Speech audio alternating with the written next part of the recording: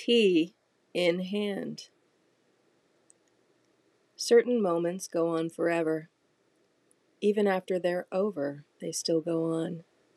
Even after you're dead and buried, those moments are lasting still, backward and forward, on into infinity. They are everything and everywhere all at once.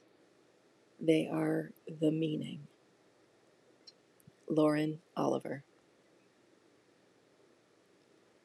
Tea in hand, Mac's dog and I walked the path towards the pond. It's completely gray cloud cover with spots of rain now and then. Cooler today.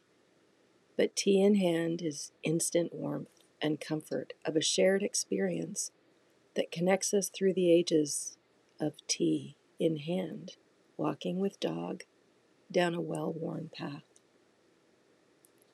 The ritual of tea is an homage of love for the earth, the farmer, community, place, politics, and rhythm, all encompassed in dried leaves and flowers steeped in hot water.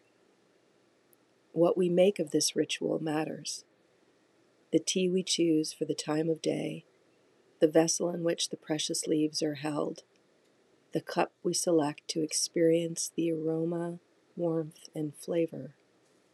All of these can matter and cannot. We choose. There is a rhythm to it as well.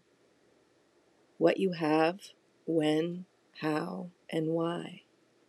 Is it a pick-me-up at a certain time in the day?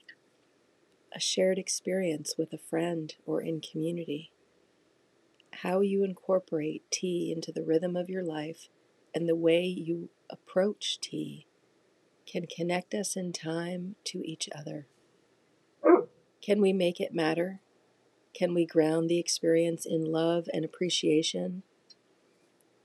Mac's dog and I walk around the pond, tea in hand, to appreciate the spring that creates the pond, the life force of all around us, frogs that call in the day and night, a baby turtle 1 inch big that See placed by the water's edge, the blackbirds that protect their nests, all of it with each sip. Where do you want to walk today?